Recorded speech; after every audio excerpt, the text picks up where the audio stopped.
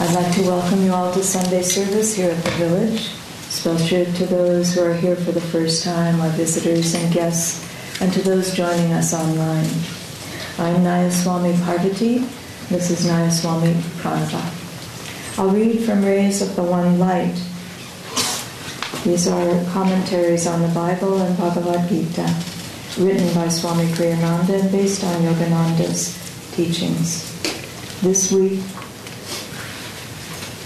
the title, Do You Need a Guru? Truth is one and eternal. Realize oneness with it in your deathless self within. The following commentary is based on the teachings of Paramhansa Yogananda. Many people scoff at the idea of having a guru. True to human nature generally, they make a virtue of their scoffing. I am responsible for what I do, they announce. Responsible for my mistakes as well as for my victories. What would I ever learn if I handed over my development to someone else? To depend on another for guidance would be an act of spiritual cowardice. It would be understandable for someone gifted with some trivial ability, for instance, with words, to insist on doing his crossword puzzle himself without letting anyone else help him. But supposing even in such trivial matters he had no such gift, what virtue would there be in refusing to learn? For that matter, moreover, where do our gifts come from? They are not a native ability. Still, crossword puzzles are hardly an important challenge. What if a person wanted to do something daring, to climb a cliff, for instance, but refused to study the art of mountain climbing? He would still climb at the risk. He would climb at the risk of his life. And how much more is risked than physical life in the great adventure of the divine search, where the risk is to salvation itself? Where is the sacrifice in seeking guidance? Even a mountain guide wouldn't presume to do one's climbing for one. His purpose would be only to help the neophyte to climb safely. To have a wise guru is not a sign of weakness, but of plain common sense. All the saints, aware as they are of the hazards of the adventure, agree on the importance of having a guide or guru. And these are the heroes speaking, not cowards or spiritual weaklings. Jesus emphasized the importance of having a teacher by asking John to baptize him. In the Gospel of St. Matthew, chapter 3, we read of his coming to John. Thus Jesus said to John, "It becometh us to fulfill all righteousness." In the Bhagavad Gita, the 4th chapter, Sri Krishna says, "Open thyself to those who have attained wisdom. They will be thy teachers. Ask questions of them, both verbally and mentally. Serve them faithfully and with devotion." How is the devotee to recognize one who has attained wisdom? The Bhagavad Gita gives us this inspiring description of the sage. By this sign is he known, being of equal grace to comrades, friends, chance comers, strangers, lovers, enemies, aliens, and kinsmen, loving all alike, evil or good. Thus, through Holy Scripture, God has spoken to mankind.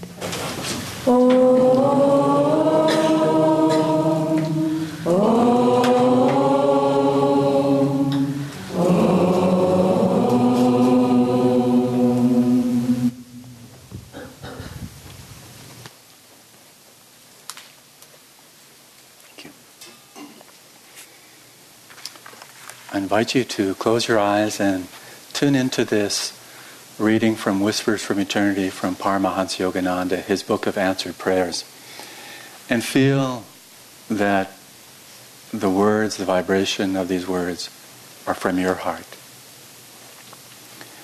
With folded hands, bowed head, and heart laden with the myrrh of reverence, I come to thee. Thou art my parents, I am thy child. Thou art the master, I am ready to obey thy silent command of thy voice. I conjured the fragrant devotion of all hearts and mixed it with my tears. Now I am eager to wash thy feet in silence. A river of my ardent crystal tears of craving rushes forth to meet thee. Wilt thou see that my boisterous flood of devotion be not lost in the desert of disappointment?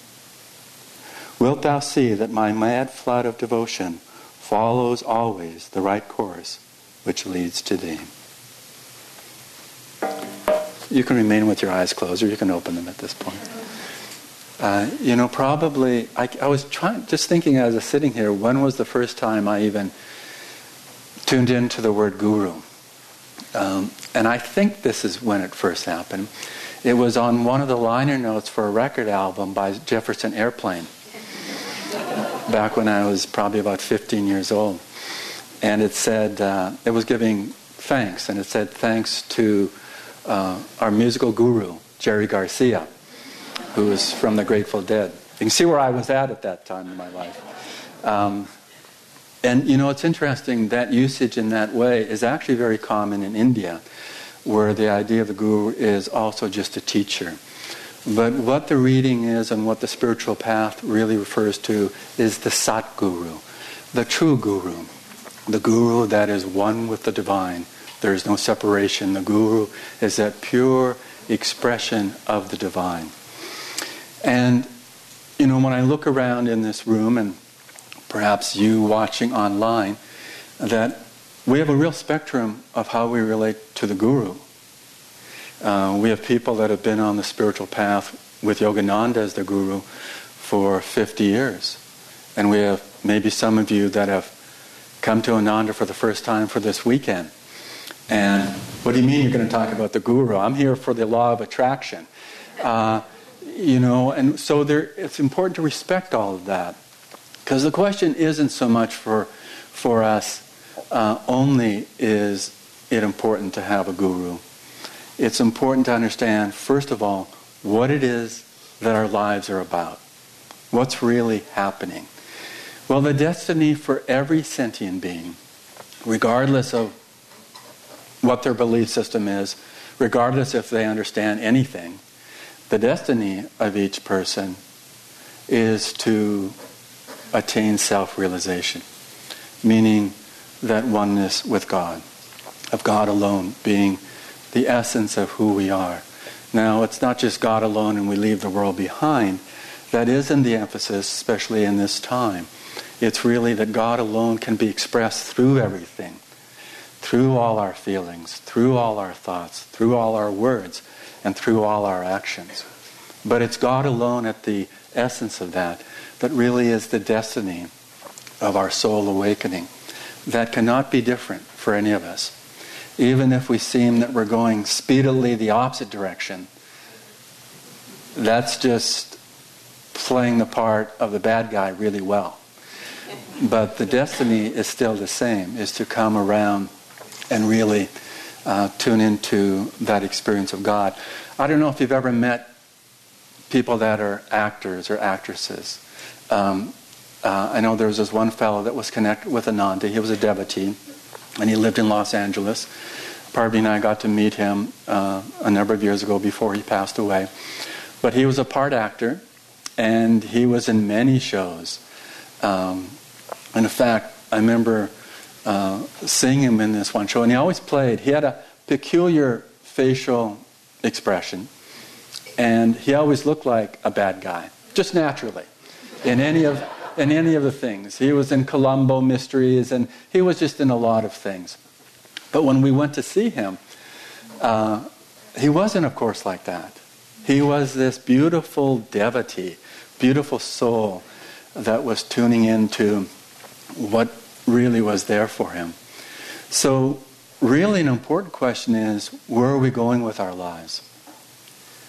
What is really trying to unfold in our lives? What is going to bring us real joy, real fulfillment in the experience of life itself? I remember reading an article in one of the yoga magazines it must have been 20, 25 years ago. It was a very good article, and it pointed out some people will go on questioning, well, where are the great gurus in our time? And he said the real question is, where are the great disciples, and are you one of them? Isn't that interesting? The seeking has to be for the ultimate experience of oneness in God. That is what is important in our lives.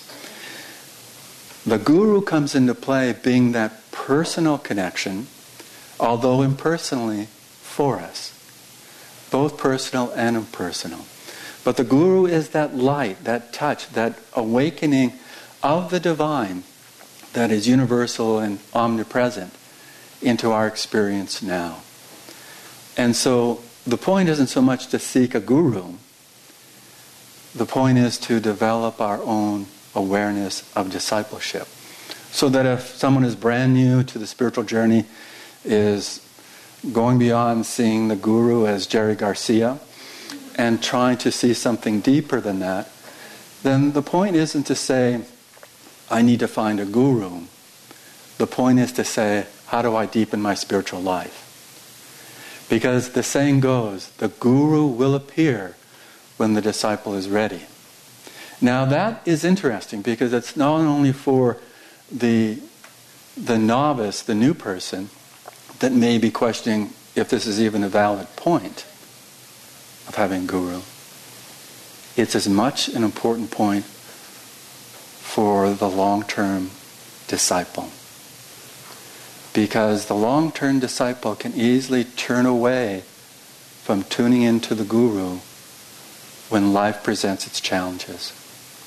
Or when life presents its non-challenges. Just the everyday, moment-by-moment, mundane life experience that we live. We can so readily forget the need for the guru. But the guru isn't just that personality. And indeed, that can confuse us. We can feel we nurture the connection with the image of the guru. And that's very vital. It's very, very important for us to do that. But we can't stop there. Because then there's a them and us. There is a Yogananda and then there's us. But really what's starting to happen deeper as we go deeper is that what's revealed to us is that the guru is in our hearts all the time. The guru is there touching us. But we need to remember that. We need to pause, to take the time to reinvigorate, to reconnect in that experience so that we know that the need for the guru is not for the guru's sake. It's not that we have adulation and, blessings for the guru. Even that is important, but more that it opens our hearts to feel the guru. Not to relate to the guru out there, but to know, to feel, to be in that love of the guru without the separation. And that's really the challenge for everybody, is to how do we walk forward, how do we refine what's going on spiritually for us. Not just the images of what that is, because I knew I grew up having a very romantic connection with the spiritual path. The books I would read were the Carlos Castaneda books and a number of other books, Be Here Now. And they all gave me a powerful image of, this is great, this is wonderful. But it was a romanticization of that. It was like, it made me feel good, but I was still here and there was that. And when I started to meditate, when I was 18, then I could start to feel, I remember the very first meditation having something that was different as an experience. Odd and overwhelmed, but touched by it. And I remember thinking that this has to be the key. And I didn't learn the techniques that Yogananda taught us. It was before I made that connection. But nevertheless, I felt this is the key, opening up. I remember when I went to work, I took a bus to work, and it was about a 40-minute bus ride going there and coming back. And I would just meditate. I would just sit there and meditate because I just felt, why not? Although the caution was, only meditate twice a day in the techniques that I was taught. But I thought, why not? Why not explore this more? And so I would do that. And then I would just feel that something is trying to happen here. I have no idea what it is. I would read and get somewhat better of an idea. But it was aloof. It was removed. I couldn't really appreciate it more than, again, as a romantic notion of, there's a guru out there and sitting on some mountaintop and all he needs to do is touch me in my heart and I'm going into ecstasy. I love that idea.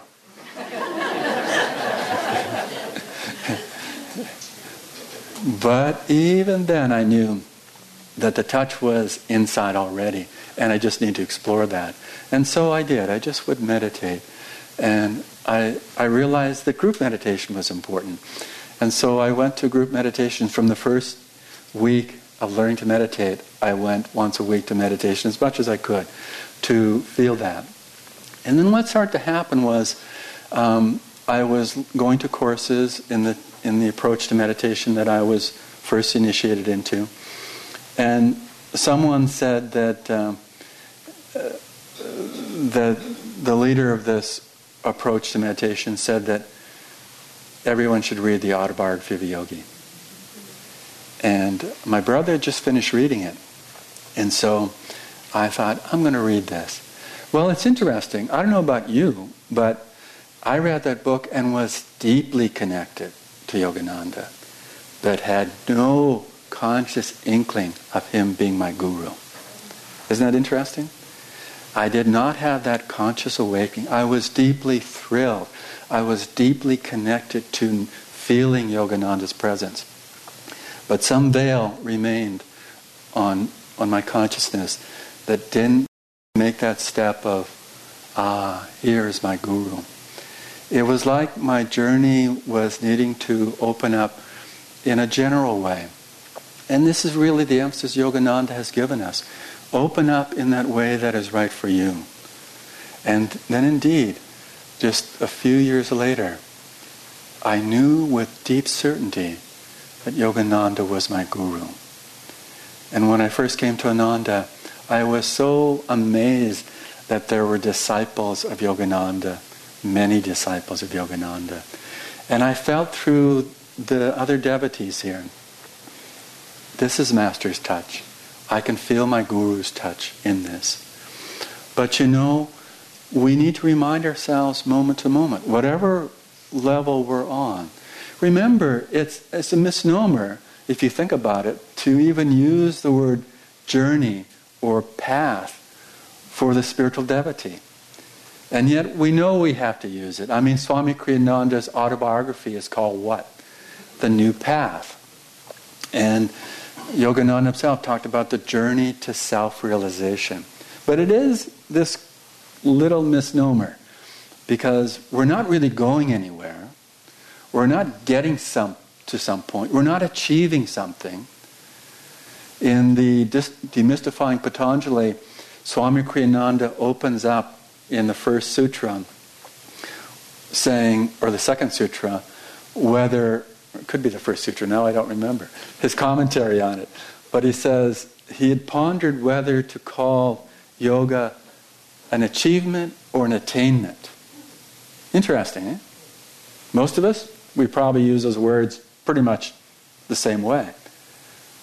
But achievement means you're going somewhere, you're getting something. Attainment means you're realizing it from the deeper sense of that word. We're realizing that. We have that already. There's no place to go that's going to give us that. It's inside. It's our own divine heritage coming into our conscious experience and through all levels, even the subconscious. The thing that we really start to learn as we dedicate our lives more spiritually is that we retrain or reprogram the subconscious to be an aid in lifting us up rather than an obstacle that takes us down.